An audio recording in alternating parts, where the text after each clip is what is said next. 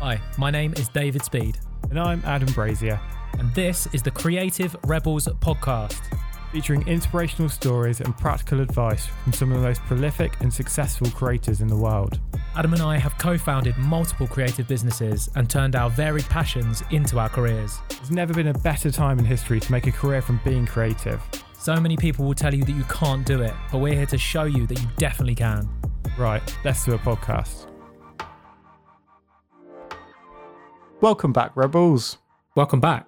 How are you doing? I'm good. We love all of our listeners, but we love the ones that subscribe to us on Patreon just a little bit more than all the others. Sorry, others. We still love you too, but the Patreon subscribers have a special place in our heart. Yeah, so if you do support us on Patreon, thank you very much to everyone who signed up last week. We really appreciate it. You are really helping the show. You're helping to keep the show ad-free. We have never wanted to be those people that go, and if you use the code REBELS, you'll get 10% off at checkout. We don't want to do that. So you are helping keep this show alive. So thanks for that. Yeah, thanks. Really appreciate it. I know a lot of podcasts have had sort of struggles with listenership during lockdown. Our listenership has actually gone up. So hello to all the new listeners. And another podcast that listenership has gone up is Our Friends, Is This Working? And they have been featured all over the place recently. They've just been featured in, I think it was like The Times and The Guardian, like as like podcasts that you should listen to. Yeah, those guys got a really great podcast about like freelancing, all the tips you need to do to like work from home and working for yourself and all those different things. So especially in the current climate, I feel like, yeah, it's a great one to listen to. So go check those guys out. Go and lend them your ears. I found that this week's guest is I had the most fun researching him than I think any guest, because like I got to literally watch movies to research him. Yeah, I feel like I remember when you were researching this, and I feel like you'd got your full list of questions and some more, and then you just kept going because you were just having such a good time. I was like, because is it still research when it just kind of ventures off into like, oh, I'm just having fun now? Is that still research? I guess it is technically, but what an amazing human being. I think sometimes when we do this show, we've only been doing it for like a year and a half, but you just catch yourself in the moment sometimes and you just think, I am speaking to like one of the most, like this is the most famous surfer in the world and I'm just having a chat with him. It's mad. Yeah, it was so crazy. I think another thing that I love about this show is it just puts you in front of people that you would have ever thought you would have talked to. Because I'm not into surfing particularly, so I didn't know his background and like what an amazing, influential, like innovative surfer he is. This guy is just amazing. Like he's just innovated so much. Like when you see people riding massive waves, that's because of something that he created. He made that be able to happen. And one thing we talk about with him at a point in the show is mentors. And a lot of people, it's a question that I've always struggled with the answer to is like, how do I, like I've got X amount of friends, but how do I surround myself by winners? And then I was sort of thinking, well, we are doing that. We are surrounding ourselves by winners. And the way we did that is we had to build something first, because I sort of feel like there's a value exchange of when you do approach that really big, well-known person, if you have nothing to your name, then it's a very difficult conversation. Whereas as soon as you've built something, you're on a more level footing. Yeah, I think mentorship's a really interesting one because I know a lot of people use it as they're not confident yet to start something themselves. So they almost feel like if I go and get mentored by someone, that will give me the confidence to go and do something. Whereas they could actually just go and do it on their own and they don't actually need that mentorship.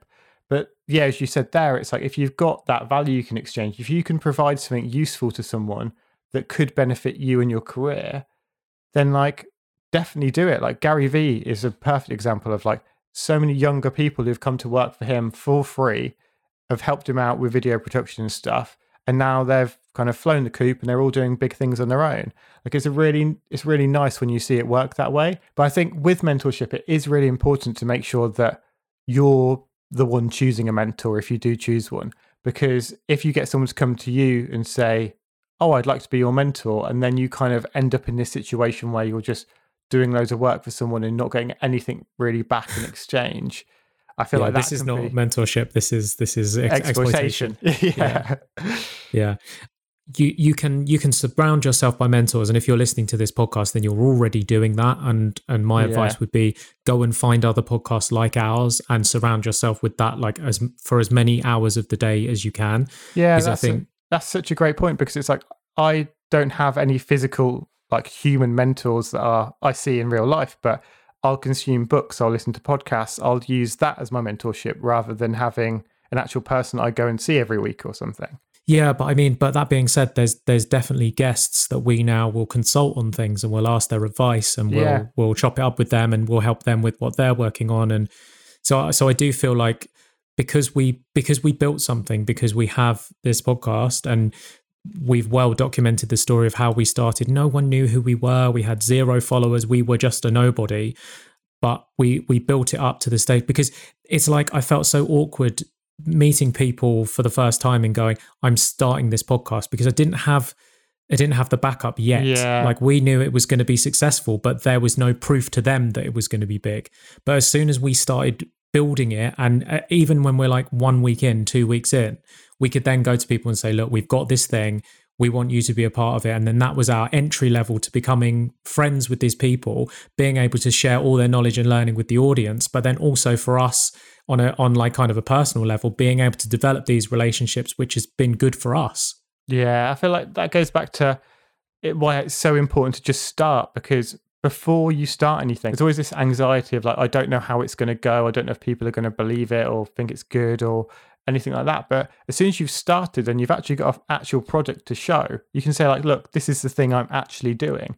Because if you go to someone and say like, oh, this is the thing I'm thinking about doing, generally they just kind of like shut it down, like, oh yeah, sure, like that might happen, it might not. And I think the reason for that is that everyone else has let you down. So you might have really pure intentions of like, I'm definitely going to do this thing.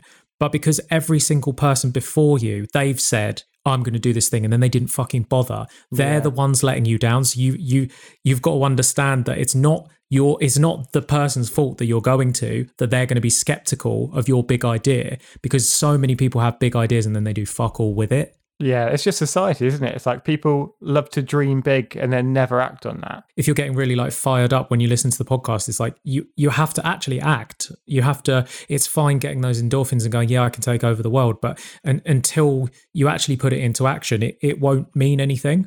Yeah, like that's a really good point, actually. I was talking to our friend Alex Manzi about this the other week, how I've now started to do it. Like if I get a bit fired up, like, oh, that's a really good idea, I'll just stop what I'm doing and I'll go and do that. Because I think if I'm like, oh, that's a really good idea, let me do that later, I just won't do it later because I've not got the excitement for it. So I feel like as soon as you have motivation, you need to use that as soon as possible, because it will just deplete. Yeah. It's there very, very fleetingly, isn't it? And then you have to go. And so, I mean, back to mentors. I think one thing that I say in our talks, and I don't think I've said it on the podcast before, but it's worth mentioning again if I have, is that everything that you want to do in your life, whatever it may be, like however ridiculous and outlandish your goals are, there is someone in the world who can make that a reality for you. Yeah. There is a decision maker somewhere that, like, if we want to interview like whoever it might be, there's someone who can make that interview happen. So you have to get to those people, and maybe you can't get to them through the first step. Maybe it's 10 steps down your journey, but until you take that first step, you're never going to get to the 10th step. For example, as you were saying that, then I was thinking, oh, we could probably be the first podcast in space. And I was like, because there is someone out there who could make that happen, which is crazy. We just need to make friends with Elon Musk, I suppose. There's someone who could make that happen. And I think also on that point is the fact that everything that you could possibly go and do, someone has done before as well. So someone has that playbook that you can go to, ask them how they did it, and there's a good chance that if you can provide them some value, they might tell you. And so back to the sort of steps on the journey analogy, the further down you go, the easier it gets. And I think most people are stuck on step 1. But as soon as you get to step 3 and 4, it's like for us, like we interviewed Laird's wife, Gabby Reese, on the podcast a few weeks ago. And through Gabby, we got Laird. So, And because Laird is very like sparing on the interviews that he doesn't do very many. He's done Joe Rogan, he's done a couple of others, but he doesn't do loads. And I don't feel like if we hadn't interviewed Gabby, then we probably wouldn't have been able to get him. So it's really interesting. It's just that was another step in the journey. And so it forwarded us to the next step. Yeah, it's all planting flags, isn't it? And it's like there's just a different kind of flags that you plant. And if people are flying your flags for you, then it just makes the whole journey so much easier. Right, so enough from us. Let's get into this episode.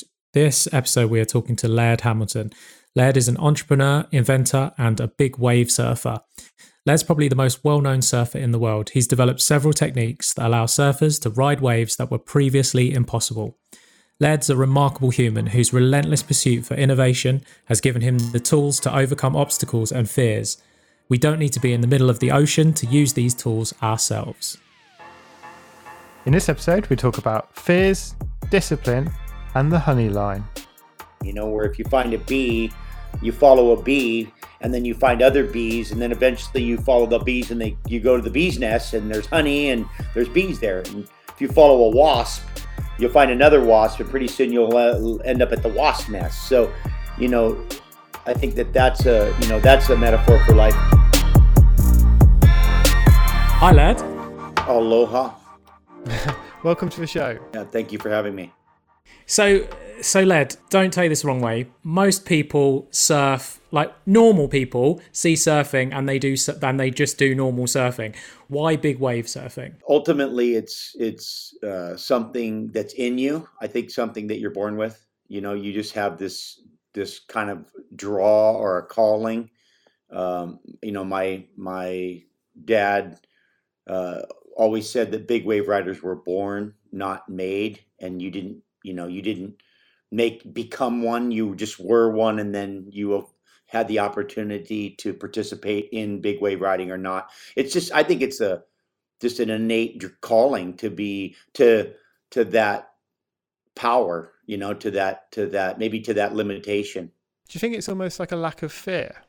You know, I think when you say lack of fear, it kind of, you know, it evokes in me a lack of awareness, a lack of you know, respect. I you know, somebody, when I hear like no fear, I'm like, well, that's just not proper assessment. Yeah. You know, I think there's a level of intelligence that comes with fear that, you know, that you have to have, especially to, you know, it's easy to do something dangerous once, but to live a dangerous, you know, life or do dangerous things on a regular basis, you know, that speaks to me in a form. There's a form of intelligence in that, and so you just have a different relationship with fear than so-called normal people, or a fact that you have a relationship at all, and most people really just don't have a relationship with fear. Yeah, I think that's really interesting because with fear, for example, like I'm scared of spiders, but I know most of them won't kill me. But I suppose as soon as you have that education to realize, well, what ones are safe and what ones aren't, and you understand that, then you're going to approach them in very different ways. Whenever you're talking about fear and just fear of the unknown, I think it's that's the basis of fear, is the lack of knowledge. And I think the more that you are educated and the more you understand something, I use sharks as an example. You know, if you don't know sharks and you just think, oh my gosh, sharks are under the water and they're going to eat me, you have a whole thing that you build up, and your imagination builds this incredible fairy tale. And then you go swim with sharks and you know, start to learn about sharks. And then your fear continues to dissipate and it becomes less and less and less. And eventually you stop really being scared of them, and then you start to admire or appreciate. So, you know, I think a lot of it's based on that. Because for me, my worst fear is, I used to say my worst fear was sharks, but then I decided that my worst fear is the ocean because of the complete unknown. The times when I have been in the ocean. So, for example, when I was in the sea in Australia, and the fish just don't give a fuck, and they just bash into your legs. and I was just like, this is not my world. I'm not supposed to be here. I know, like, the definition of a phobia is like an irrational fear. So I'm so frightened of whales, and I know most likely that a whale is not going to kill me. But if I was in the water with a whale, I would probably have a heart attack just because of their sheer size, and it just doesn't feel like my world. And it's so fascinating for me to talk to someone who, like, you feel the opposite, and you feel a connection with those, because the amount of hours that you've probably spent in the ocean, I'm sure your encounters with that sort of wildlife are numerous, and just with the water and all of the natural elements that are really, really fucking dangerous are like so vast. You've just said that, the amount of hours that I've been in the ocean and the amount of times I've been around whales and sharks, and just in general, definitely have a sheer appreciation for what they are, the magnitude. I think again, I go back to what you said, which is, you should be scared of whales. They're very big. And you know what? They're not going to try to kill you, but if they just happen to slap you with their tail accidentally because you were close, you would probably die or break in half. So, that's smart. Like, hey, this is a big thing. You're supposed to be scared of it and understand it. And so I think there's a line there. A lot of it has to do with how you respond. The problem when you get scared is, and I tell people this because I've been speaking of, in regards to fear, just given what's been going on in the world. And, if you ever want to see an animal misbehave, scare them and then watch what they do. I mean, they run into walls and they do all kinds of crazy things. So, how do you respond? If you're in the ocean and you saw a whale and you freaked out and just swam, like, maybe right in front of it accidentally because you weren't thinking what you're doing, you were scared, versus, hey, there's a whale, maybe I'll just stay real still. If it looks like it's coming my way, maybe I'll move slightly away. So I think that there's, again, your response to the situation. Both people are scared. One guy just freaks out and does something stupid and gets munched, and the other guy kind of, is cautious and slows down and gives him, makes a rational decision. And so I think that's, and that definitely comes from experience and training. And, whether you're in the military and you're in combat, or you're in a dangerous, you're climbing on a rock wall where if you slip, you die. I mean, whatever the form of death is, the more times you've been in the situation, the more educated you are about the situation. All of those things lead you to be more still and more and have better decision making. Yeah, I can 100% relate to that. So as a graffiti artist for many years, I made work illegally, and after a while I got into the zone of being able to switch that fear off, even though I was hyper aware of everything that was going on around me because I needed to be, and especially like painting at height. If I was like at the side of a motorway or something like that, you realize that when you're painting normally, if you just take a quick step backwards to look at your work, which is so common, that's just sort of habit. But when you're 20 meters up in the air, like that's you're going to land in the road. Although I was always aware of it, I was able to, so my hand wouldn't be shaking, I wouldn't be hyperventilating. It was sort of this sort of calming process of, and I suppose it's almost like a meditation. I'm much more sensible now. I don't do these things anymore, but but I can relate to that side. I mean, what you're speaking of is really a form of flow state, right? So at the end of the day, that's a form of flow state when you can be hyper aware, yet you're in an activity, aware of your surroundings, but able to kind of stay in a zone where you're, focus on doing specifically what what the task is. And that is a meditation. That's active meditation. That's why we're drawn to it. I mean, people go, oh, adrenaline, you're adrenaline freak and all that stuff. And I'm like, I appreciate that concept, but for me, I feel like there's a real limitation, because it's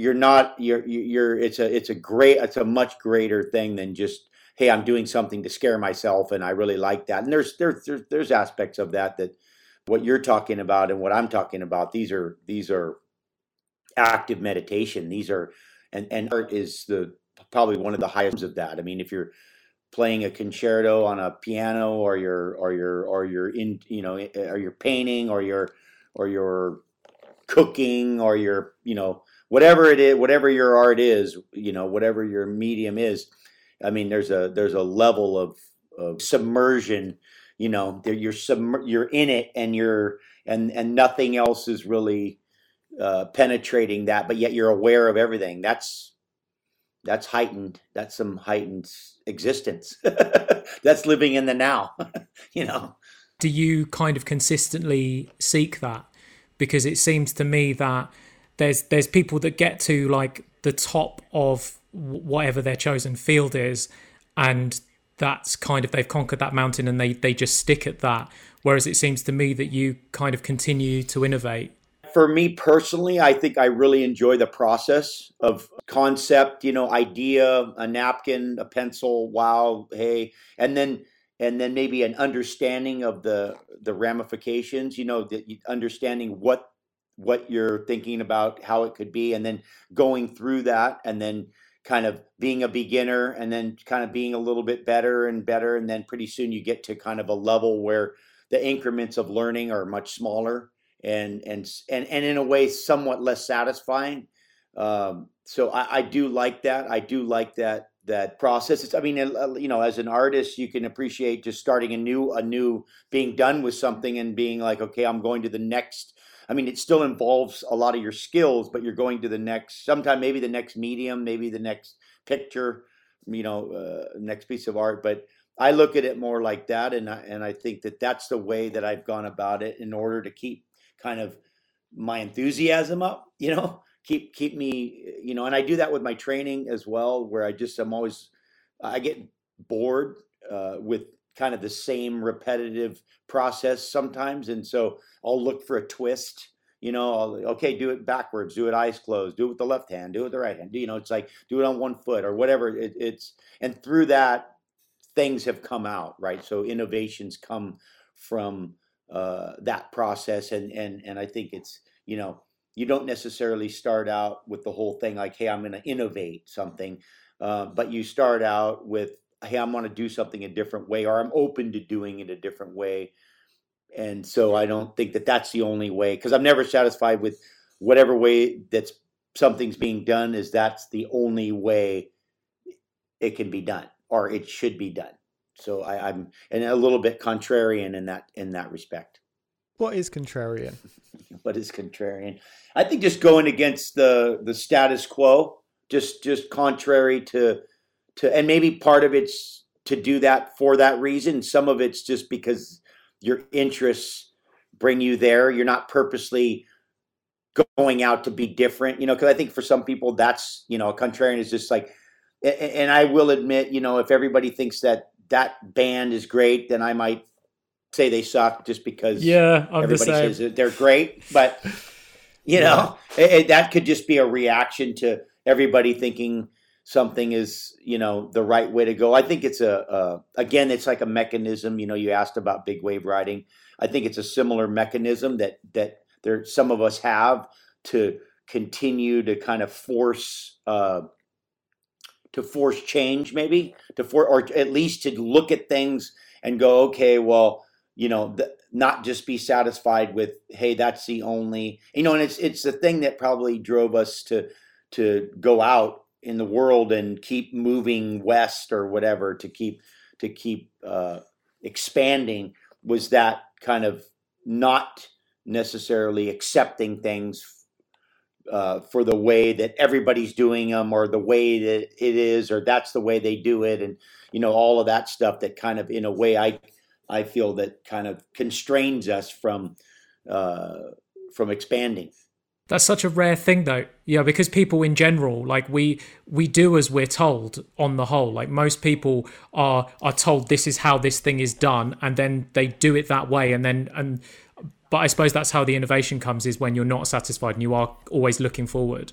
You know, I quote Thoreau in that, when, you know, disobedience is the true foundation of liberty, and the obedient shall be slaves. You know, the fact is that there's something to be said about being a contrarian, or just going against the status quo, and not only just because, and like I said, to go against it, but just because you're not, you know, satisfied that that's the best way, or that's the only way to do things. I think that there's a, and the truth is, there's a lot of satisfaction that comes from going the path that's the least traveled and arriving at a different location than the main road that's just taking everybody, and you get it. And ultimately, it's less about the destination; it is about the journey, right? So at the end, the journey itself is more interesting than when you're just going down the main road with everybody where everybody's going. It's like, well, that's not that interesting. Well, it takes an ability to not care what people think. I think we're influenced so much about wanting to be accepted and to fit in, because that's part of survival. That there's an aspect of survival that's a biological mechanism that we have that keeps us, in order to survive. You got to be accepted by the tribe, and if you're outcasted, you're going to be hunting alone, and you won't be able to defend yourself by like you would if you were accepted. And so I think that so then there's a willingness to be able to stand on your own. There's those mechanisms that you get, that you're maybe a piece of them, a piece of it you're born with. Some of it are circumstances, some of it's choice. You choose to maybe you were outcasted in your world, and so you were used to that. That was just part of something that you knew how to deal with, because you were always ostracized, and so you were like, sure, no problem. I always used to say, people will dislike you that have no reason. Then why would you be surprised if they dislike you if you gave them one? So, it's like, you're like, cool, no problem. Like, I gave you one, so sure. I mean, you'll do it anyway. So why would you not do it if I gave you one? Last night with my girlfriend, I was watching Riding Giants, the surfing film documentary that you're a part of. Yeah. And it was really funny. Halfway through, she said, if you just took the audio from this and just said that they were talking about graffiti, it would be, you wouldn't really have to change many of the words. And then we sort of got into sort of a mini debate and it does seem to be mostly a male thing. I know there definitely are female big wave surfers, but I don't know if you've ever reflected on that we have this need to conquer or to just go to those kind of extremes. I appreciate your diplomacy, especially when you get into male female things. And I'll use this as and this could be a metaphor. And I think life is a somewhat formulaic process. And so I think it's just we're all really not that much different. The fact is, we have, when you're somewhat normal, you have 2 eyes, a nose, 2 ears. I mean, you look at people, we're pretty, each uniquely different, but we have some real similarities. So that means we have some real similar formulas and ways we go about doing things. When dolphins are attacked, they create a sphere, and they put women and children in the middle, and then older people, and then older adults, and then on the very outside they have young adolescent males, because they are predominantly the risk takers. That's what they do, and they defend. But in that ability to defend is also an ability to that you have these traits that allow you to do certain things better, ultimately, because of maybe you're a little dumber, a couple other things you might need, and there are, and we have there, and I imagine in graffiti it's pretty dominantly male. We're again, what I said a moment ago was, big wave riders are born and not made. You have this innate calling. You're driven to this thing.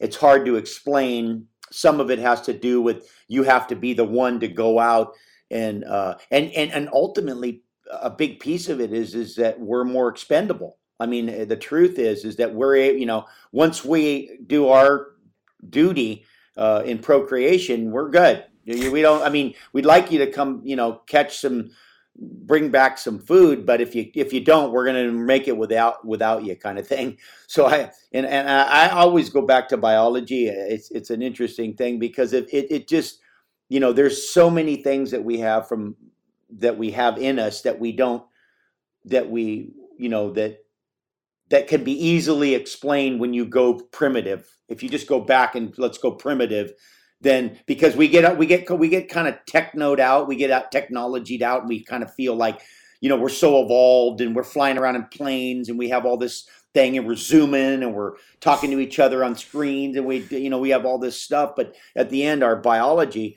a lot of it hasn't really changed. I mean, it doesn't change that quickly. You don't change it in 100 years. I mean, it's like, and so there are aspects, and that I think is a big piece of it, is part of our biological position in the community, and did what you needed to do in order to kind of protect the species, to protect ourselves, and in so being, we get a lot of accomplishment from that. We get a big feeling of accomplishment from that.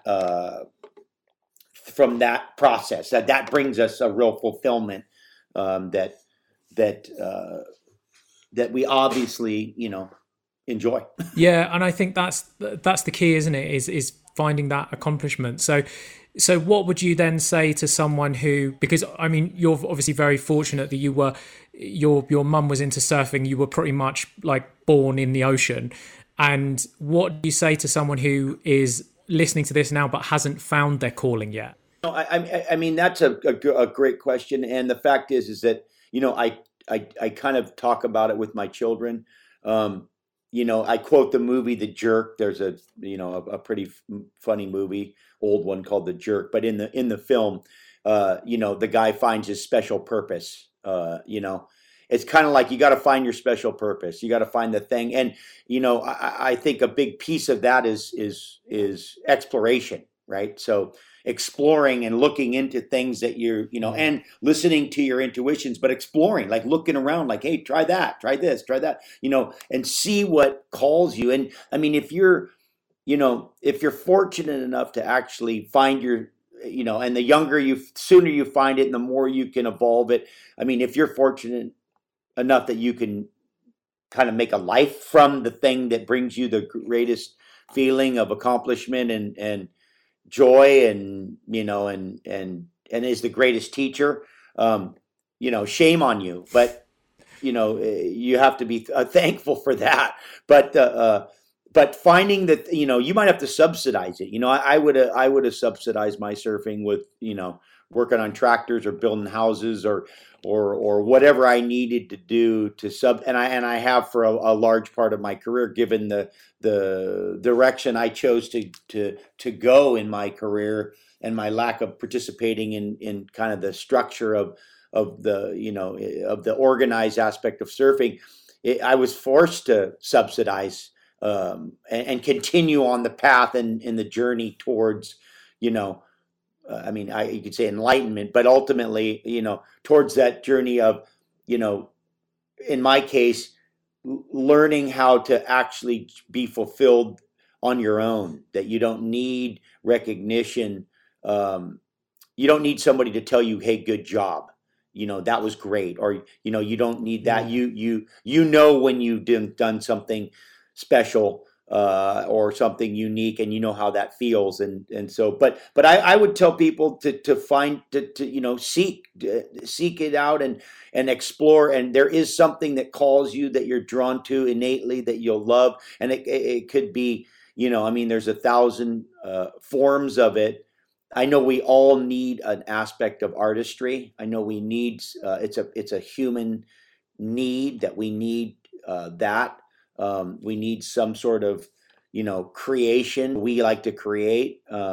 That's probably a big piece of, the question earlier. Just, why are we drawn to this stuff? Because, it's our form of creation. We build buildings and bridges, and, we make things, and we paint things, and we ride things, and we, whatever it is that can bring us that kind of internal feeling of accomplishment. So one thing you said is that creative people are fulfilled by accomplishing things and competitive people are fulfilled by beating other people. What do you mean by that? Because I love that phrase. What I meant was is that there are naturally competitive people that just and don't get me wrong, I'm crazy competitive when I'm going to be crazy off of checkers or any game, anything. I'm going to be crazy competitive, but that's not what really drives me. That I'm driven more by accomplishing things, and artists are and that's the difference between a competitive person. There's athletes that are creative athletes, like Pele. Like, he would probably like to win, but I would look at him more as a creative athlete. Like, he probably got more fulfilled by zigzagging between the whole group of people and kicking a unique way and making a goal than he did actually by the number of goals and the winning. Yeah. It was just a byproduct of his creativity. In sports where you're measuring, it's more difficult. But when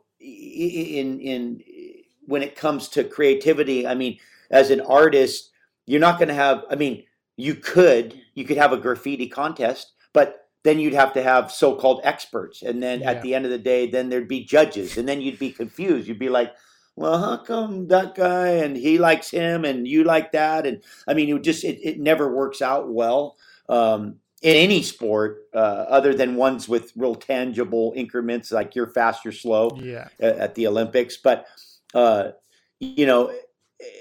I think there are runners that obviously are more creative in their running, and that their running is an expression of their thing, and other guys who just want to beat the other guy. That anything he does, and you could be a highly competitive person, and you beat somebody else, but you don't run as good as you could run, but you beat the other guy because he has a bad day. You'd be good. You'd be like, okay, cool. But if you're a creative person and you didn't run as well as you could run, and you're capable of running, win or lose, you would be disappointed. You'd have there'd be an aspect of disappointment that you'd have because you intuitively didn't. And again, I think part of it is, it's the difference between those two is, one of them is you're kind of reliant on somebody else to determine your success or failure, where the other one, you're not relying on anybody. You're just relying on yourself. Yeah, so one's internal, one's external. Yes. It's like, whose validation are you looking for, from someone else or from yourself? Exactly. So interestingly, you've never surfed competitively, and you touched on earlier sort of parts of your journey where so you dropped out of school and you decided that surfing was going to be your life, but then you kind of turned down big modeling or acting contracts if they weren't right for you, and obviously was doing construction in order to keep the bills paid and stuff. It just really fascinates me that even though you've been the ultimate rebel of like dropping out of school and going, I'm going to surf for a living, which when I dropped out and I told people I was going to do graffiti for a living, they looked at me in the same way, like, you're absolutely crazy. But then even within that framework, you still didn't follow the set path of how you do make a career from surfing, and you were like, I'm going to do it my own way. Like, that must have been like quite a scary, uncertain time for you, because you do have to keep the rent paid. I had an amazing mom, and she is a big cultivator of imagination. So she really kind of cultivated my imagination, but just the concept of imagination in general. And, my mom could care less if I surfed or did anything. Actually, it was more about how I was as a person, and my value and my values, and how I treated people. And those were the things that were important. But yeah, and I think that unknown of, hey, I don't want to go the traditional route of 9 to 5, but I'm going to surf, but then I'm not going to participate in that structure either. That definitely led, kind of led to a lot of unknowns, a lot of unknowns. But in my mind, in my imagination or in my intuition, I always felt like if I was able to ride the biggest waves the best, then that would take care of everything. And it didn't actually. That's the irony of the story. But the truth is I believe that I believe that it didn't matter what contest or what you did. If you were the best at the biggest, that was the pinnacle, and that you would be, and that there would be really no way to dispute that you were. And again, and then how do you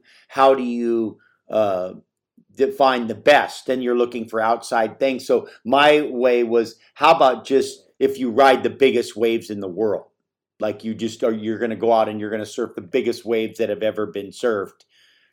That'll take care of it. Like maybe because that'll be defined, but yet that, and of course it didn't, and it led me down a lot of different roads because there was always that uncertainty. First of all, how to do it, and the uncertainty of first of all, how do you make a living from that? How do you even get paid? It made me be very creative along the way and do some things I didn't want to do, and do some things I did want to do, but I, it was interesting. It was almost like I was provided for because of my sincerity, like the sincerity of my calling.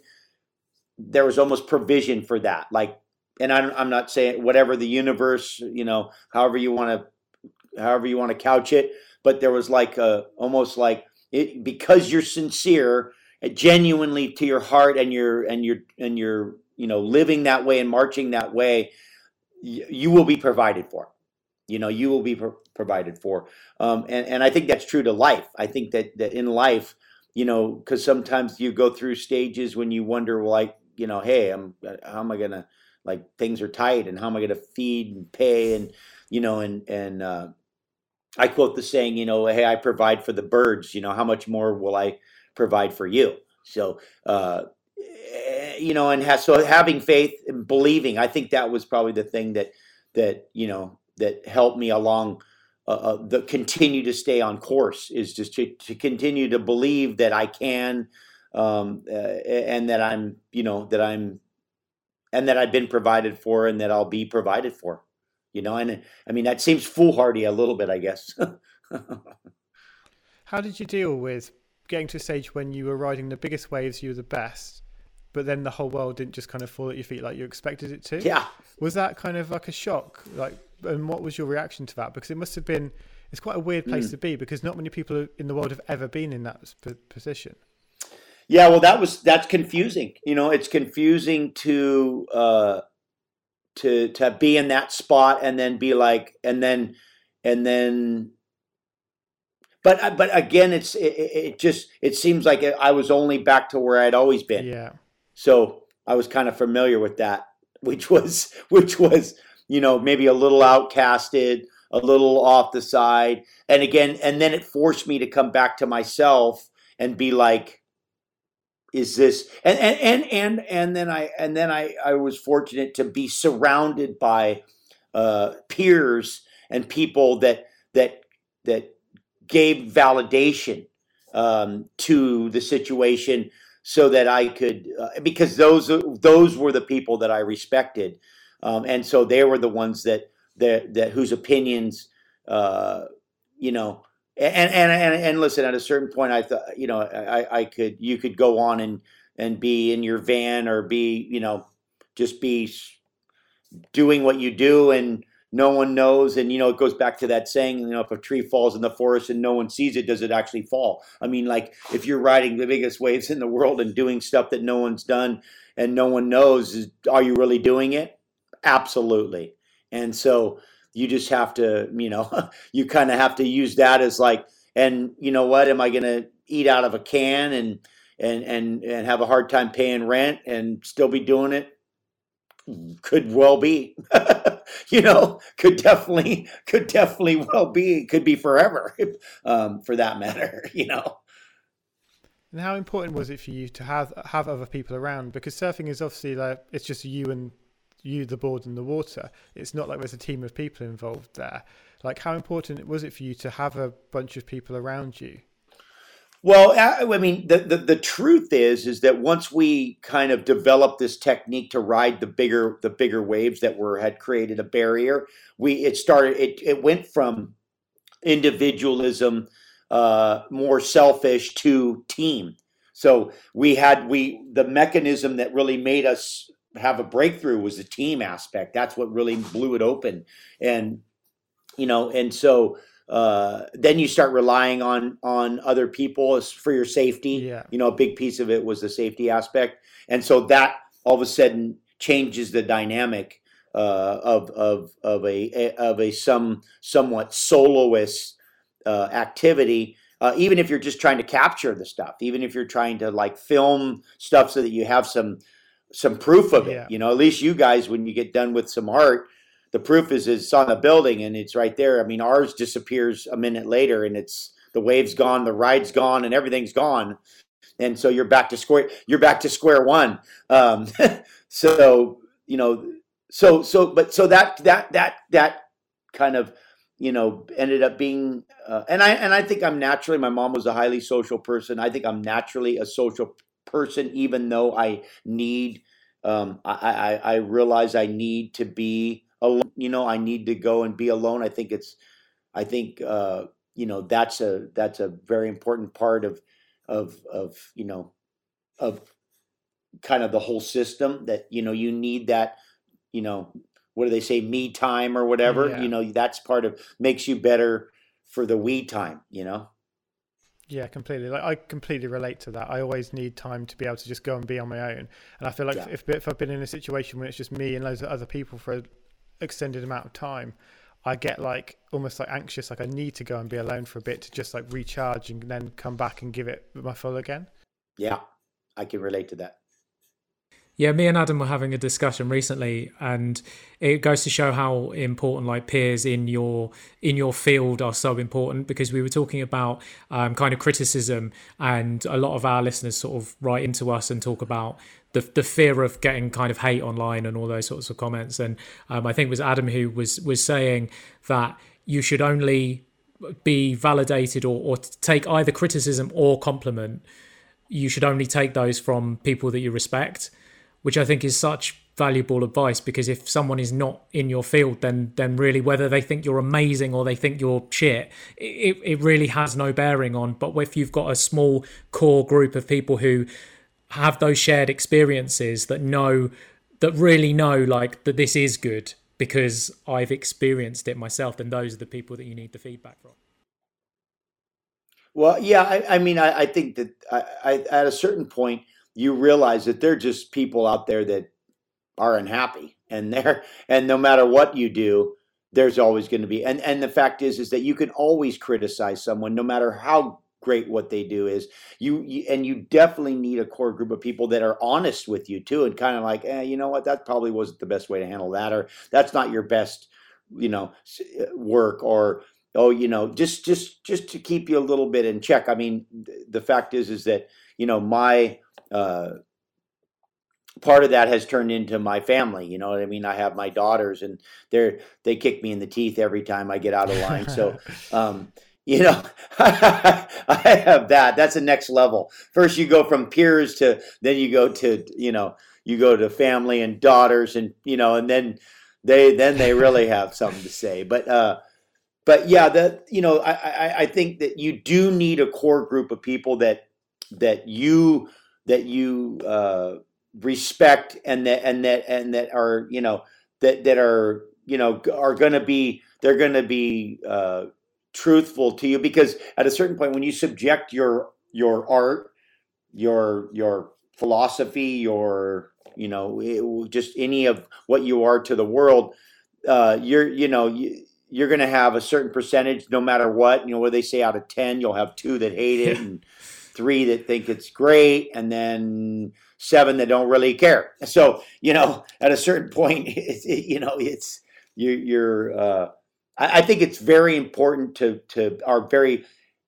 be cautious with being influenced and trying to steer to try to please always. I think that there's a lack of sincerity with that, which means you're not going to go too far right and you're not going to go too far left. And and I think you're going to not be, and I think we all fall victim to that. I think no matter what we do, I think there's a certain level of, of governing that we do. I can say that for sure in my life that, that even my behavior has been influenced by the fact that I can have influence on young admirer like my children as a most immediate example, but you outside of your walls and your house too. So that kind of has a tendency to influence the way you behave, which is probably good, because I think if we didn't have any kind of restraints, people could say, oh, more honest and more pure, but I don't know. I think that sometimes it's kind of like, walking in nature and there's a big cliff. I mean, if you step off, you fall, you die. So you've obviously had mentors throughout your career. How important has that been for you? The fact is that, we're monkey see, monkey do, right? So, or monkey see, monkey don't do. But the truth is that I've had men throughout my life that I looked up to and respected, and then I've had men that I maybe looked up to and didn't respect, or just there's aspects where you're like, hey, maybe I won't do that, but I'll do that. Like we cherry pick. So we go through and kind of cherry pick attributes and things that we admire, or we see behaviors that we would like to try to avoid as well. So sometimes that type of teaching is greater. But I've had most of the men that I admired, had they were good family men. They were family men, and they had they had a level of courage and a level of empathy and a level of of tolerance, and just there's just attributes that I am attracted to, so that I've gotten to that I've been exposed to. I've been exposed to some pretty amazing people in my life, and so that's been a fortunate thing. And then part of it is, I think, when you're a husband, and then and then you're a dad, you maybe want to be maybe the one that you maybe thought you wanted, and then you see the result of that on your children, and you're like, whoops, maybe I didn't want that exactly. But I think that's all part of the the lessons of that, and how that, and then maybe you can sympathize with your you don't sympathize with your parents until you become a parent, kind of thing. And so I think there's aspects of that, but mentors and people I looked up to, I had, like I said, I had an amazing mother, or have an amazing mother, and then I have an amazing partner, a girlfriend, wife, mother of my children, so I have that aspect, and then I have men that that I admired and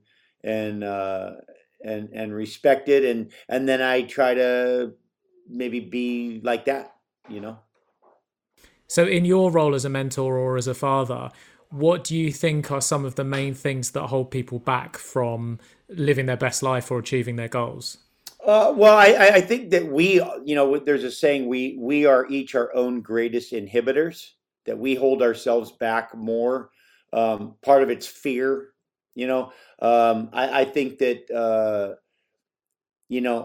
I think fear of failure stops us from doing anything. And so I think we use excuses to kind of, find a way out of exposing ourselves to that possible failure. And so we'll be like, oh, now I have a family, so now I can't do that. That kind of a thing where you're kind of like, that's okay, but that's not really, that's just a way out, like, in my opinion. And there's some truth to that. Okay, you make adjustments. You have a family. You can't just run around like a single guy and act stupid. That's true. But in a way, ultimately, you'd find that through that lifestyle that you'd actually be able to be more precise and actually probably better at whatever it is that you're interested in achieving or doing, or whatever you've set up for yourself. And you definitely have a lot more incentive when you're providing for other people and you're being an example to other people. So if you're a younger person looking for a mentor, how would you go about finding one who would be right for you? Well, first of all, I think I think that's dangerous, to put that kind of pressure on anyone. Like, hey, you're going to be my mentor. Kind of like, wow, that's some pressure. Like, you know, and no expectations, no disappointments. That's what we always talk about the ocean. Like if you expect there to be a giant swell, it probably won't happen.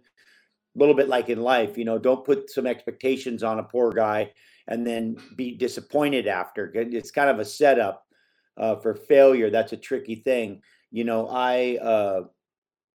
I think I always had a desire to want to be an example when I was growing up. I think I wanted to maybe be the mentor I didn't have or something like that. But that's you got to be careful.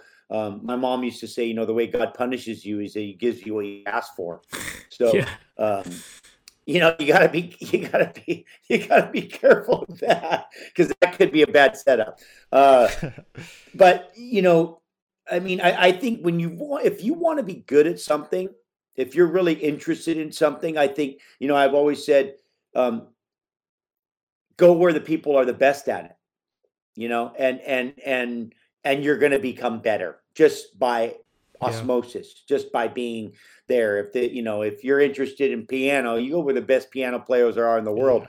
You're going to get better at piano, or whatever that is. If you be around like-minded people, like if there's people that that if you're interested in business, then look for someone that you respect, that does business in the way that you would like to do business, and you're going to inevitably get better at business. So I think that's I have a thing that I talk about with Gabby called the honey line, where if you find a bee, you follow a bee, and then you find other bees, and then eventually you follow the bees, and you go to the bee's nest, and there's honey and there's bees there. And if you follow a wasp, you'll find another wasp, and pretty soon you'll end up at the wasp nest. So, I think that's a metaphor for life as well. Like you just seek out, people that you respect or you admire, and their approach, follow them. And there's other people that you find, and then pretty soon you're in a group of people that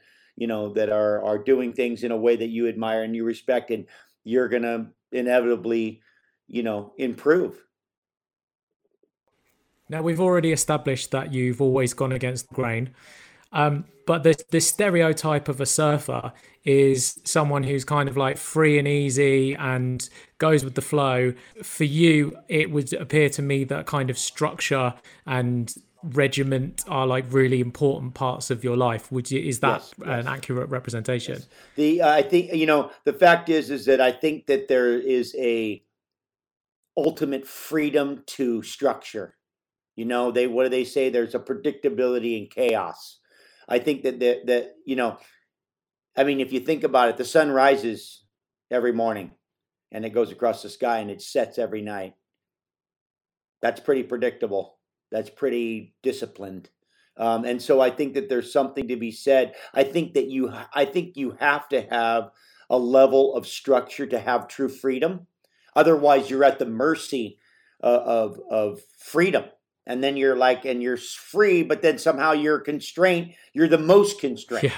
right? And so in a little bit, it's kind of a little bit like, you have to play within the system to have really freedom. There has to be a level of, the truth is that I've set my life up pretty much. I have what we call the 20-foot clause, which is I have, if I'm obligated to do something, I have a clause that like says that if the surf is bigger than 20 feet, I'm not going to make it, and it's like, and so but that is something that takes structure, that takes a consistency, a discipline, a level of, there takes a level of discipline to have true freedom, is what I believe. I believe to ultimately be free and to be able to do what you want when you want, you have to do things you don't want all the time. There has to be some stuff. There has to be a level of thing. So in order to make it so you can do it again and again, it's easy to just be like, I'm free, and go off and do something. And then you're like, and then you come back, and then you'll be more constrained than ever. Where if you're just kind of dissipating it along the way, it keeps you in a at least that's what I've found has worked for me, given what I'm trying to do. It's almost like people aren't searching for freedom; they're searching for the ability to have choice. Because as you said there, it's like, yeah, if you get the freedom, then it's like there's nothing. It's just you and free. Whereas it's the ability to set up a structure that gives you as much choice as you want, I think that's a lot more powerful. And I think that's what people actually really desire. Well, that's freedom. I mean, freedom to choose, right? Freedom to, hey, I don't want to, I want to, I'm going to, I'm not going to. I mean, this is what we're looking for. I mean, in a way, that's what money represents to people, right? So people think, well, if I just get this, then I can just choose whatever I want. The problem is that then there's a whole nother level of complications that's added to it that people don't consider, that actually become kind of a little bit of a slave to that. And sometimes when you have too many choices, you can't make a decision at all, which that becomes constraining. All of a sudden, that's almost like that stops you from actually being able to, to actually choose, paralysis by overanalysis kind of thing, like no choice by too many choices. Like you can choose anything, so you can choose nothing. They say the only two things that happen to people as they become wealthier is that they become less empathetic and they become more spontaneous. So they just buy everything, sell everything, like, and those are like, knee-jerk reactions, I guess, to the ability to. So it's nice to have some governing, a little bit of. I mean, just look at nature, the way nature kind of governs us. I mean, there's gravity that keeps us on the ground. But if you go walk to an edge of something, you fall off. There's some things that there's rules, right? There's universal laws, and I think there's, to be truly free, you have to have a level of kind of predictability that to be able to truly move the way you want to move, and not just I'm free, but then you're like at the mercy of all these other laws that. I suppose it's defining what freedom is before you get there. Well, that's exactly what is freedom ultimately, right? Like you said, like what's freedom to you might be different than freedom to me. So that those are going to be personal choices. But I think there is I think that no matter who you are, the ability to choose, is probably an innate part of freedom, right? That choice of I don't want to, I want to, I've got a little quote here, and I can't remember which documentary you said it in, but you said, I don't want to not live because of my fear of what could happen. And that's quite a powerful statement, given that what you do is very dangerous, and you are obviously aware that, and I'm sure you've had friends that have passed away doing what you do. But is it because I think from the answer of this question, people will perhaps be able to look at the things that they're worried about that perhaps don't have so much of a final or massive risk. So why is it that you would rather put yourself in those extreme situations than not face that fear? Because I wouldn't want to jeopardize the opportunity for the reward of experiencing that, right? I wouldn't want to. I mean, the truth is that I could create a scenario in my mind. Again, here we are creating, blowing things up beyond. It's back to the sharks again. Blowing things up bigger than they are. And so I wouldn't leave my house, right? I wouldn't go outside. Like people have that. They don't. I can't even go outside because if I went outside, I could fall down the stairs and then a car would run me over, or the thing, or the bird would yeah, whatever. They just a million things that are imagination, and to live a life responding to that. To all that little voice in your head that is designed ultimately to protect you, right? It's trying to keep you safe, but in its optimum effect, that would mean that you would just kind of probably not leave your bed. You would just not move. You would just be like, don't move. It's almost too efficient. That's what it's designed to do. It's designed to, if you fall victim to it, and mine is just happens to be a very exaggerated version of it. But it's the exact same thing. I keep saying life is a formulaic process, and whatever the background is, whatever the fear is, whatever I just happen to be dealing with, we talked about this where you have a fear envelope, and somebody's fear envelope is this big. And then you go outside of that, and then it's that big. And then you go outside of that, and it's that big. And then it eventually expands. And then, my fear envelope just happens to be like this, and somebody else's might be like that. But if you don't go outside of it, if you're not willing to kind of push the thing, then you're just constrained by it. Then it becomes like an imprisonment. And we always talk about don't react to what hasn't happened yet.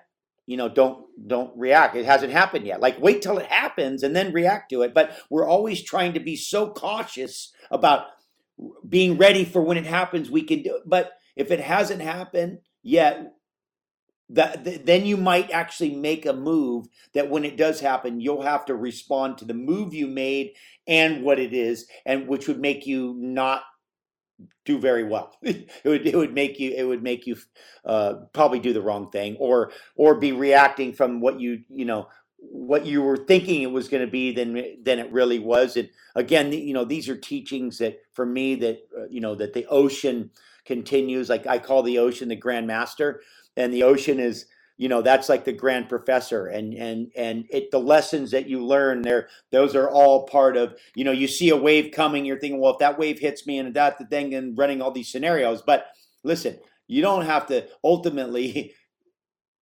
it's until it hits you, you don't need to respond because that would only use up energy and probably, force you into the wrong maneuver, the wrong response.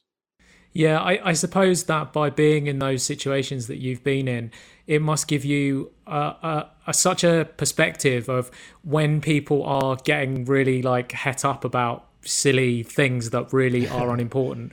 When you've been in the middle of that storm of like being plunged underwater and not knowing which way is up, and because we always say that like nature is so beautiful, but like, I mean, I've been in the ocean and touched those rocks that are like so sharp that literally they will just slice you if you just put a finger on them. And yes, nature is beautiful to look at, but to be encased in it is just absolutely fucking wild at times. And so I suppose that then when someone like cuts you off in traffic or something, it's just like you've seen a bigger picture. No, and it's true. I think what's interesting is you think you'd hope that it would have that effect, that you'd just be like, I think, I mean, at this point in my life, it's a lot different than when I was, young and full of testosterone. Now I'm just older and full of testosterone. But the truth is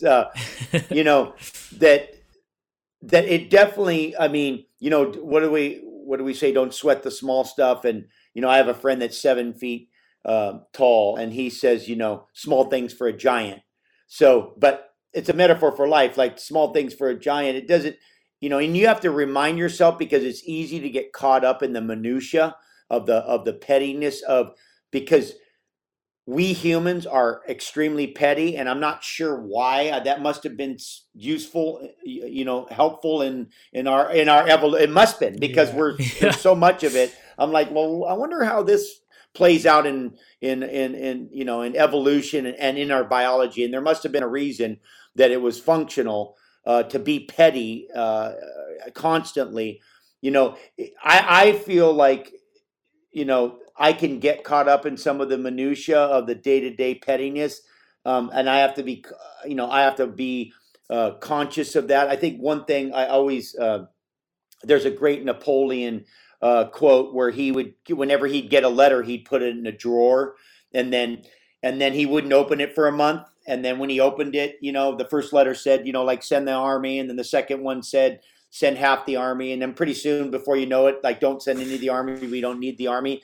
And had he responded to the first letter, he would have sent the whole army, but after, he didn't really need to send all of it. And so, it's like measure twice, cut once, give yourself some time to respond to stuff. I think I have a natural ability to operate well in chaos. I mean, I've been in floods, I've been in fires, I've been in hurricanes. I mean, I fortunately, I haven't had to go to war in my generation. But the truth is I have a natural ability to operate well in those environments. So it does make it a little, I think it's hard not to be provoked by sometimes human behavior. Sometimes, like, when you see people behave in a certain way, you're like it's hard not to be provoked by it, because of the, sometimes the sheer ignorance of it, and maybe it's connected to something that provokes you in a way that maybe they're a liability, like, to you in your community. If they're going to act like that or think that way, you'd be like, this is a liability, and you're like, you have a visceral reaction to it. But I think through time, through breathing, through meditation, through training, through all the experiences, you start to you have ways to approach those situations in a way. And there's a great saying, not their burden. Not their burden. And so sometimes I think it's easy to go, God, I can't believe the thing and why they're so petty about that. But not their burden, and people have burdens. We're all burdened by something. I mean, it's living is burdensome. Life. Yeah. And it stacks up. It stacks up, It certainly is. How important is youthful enthusiasm? Mandatory. That's everything. That is probably one of the fountains of youth, So the enthusiasm, to be enthusiastic about life, about interested in things, to be interested in things like learning, and I mean, I think that's the key element to first of all being interesting, and second of all to be inspired. Like, because if you're not enthusiastic, where's the inspiration? You're just going to be like, and then you're going to stop having fun. Which, once you stop having fun, that kind of just shoots the whole thing down. Then you're walking around half dead. Which is, we have a big portion of our planet, with people walking around that are just, they're just, they're already done. And it's sad. It's a sad state of affairs when people have, a big portion of their life still ahead of them, and there's nothing to look forward to. There's nothing to be excited about. Another a quote that kind of goes with that is, never let your memories be bigger than your dreams. I think that's a beautiful thing. Well, Laird, this has been incredible. Thank you so much for your time. We really, really enjoyed chatting to you. Could you let everyone know where they can find you online? Take Every Wave is my recent documentary. I have a book called Life Writer. I have a fitness and wellness kind of lifestyle program called XPT Life. I have ultimately a superfood company, Laird Superfood, and they have some incredible information about just nutrition stuff that we kind of believe in. LairdHamilton.com, I Instagram, and I know there's some other stuff, but I can't keep track of it all. I appreciate your time. You're both gentlemen. Aloha. Bye. Thank you. Thank you, dude. Thank you. Take care. Thanks so much for listening. If you get any value from these episodes, it would mean the world to us if you could share the podcast with someone who needs it. You can always reach out to us on Instagram @RebelsCreate or head over to creativerebels.co. And remember, always be creating. See ya.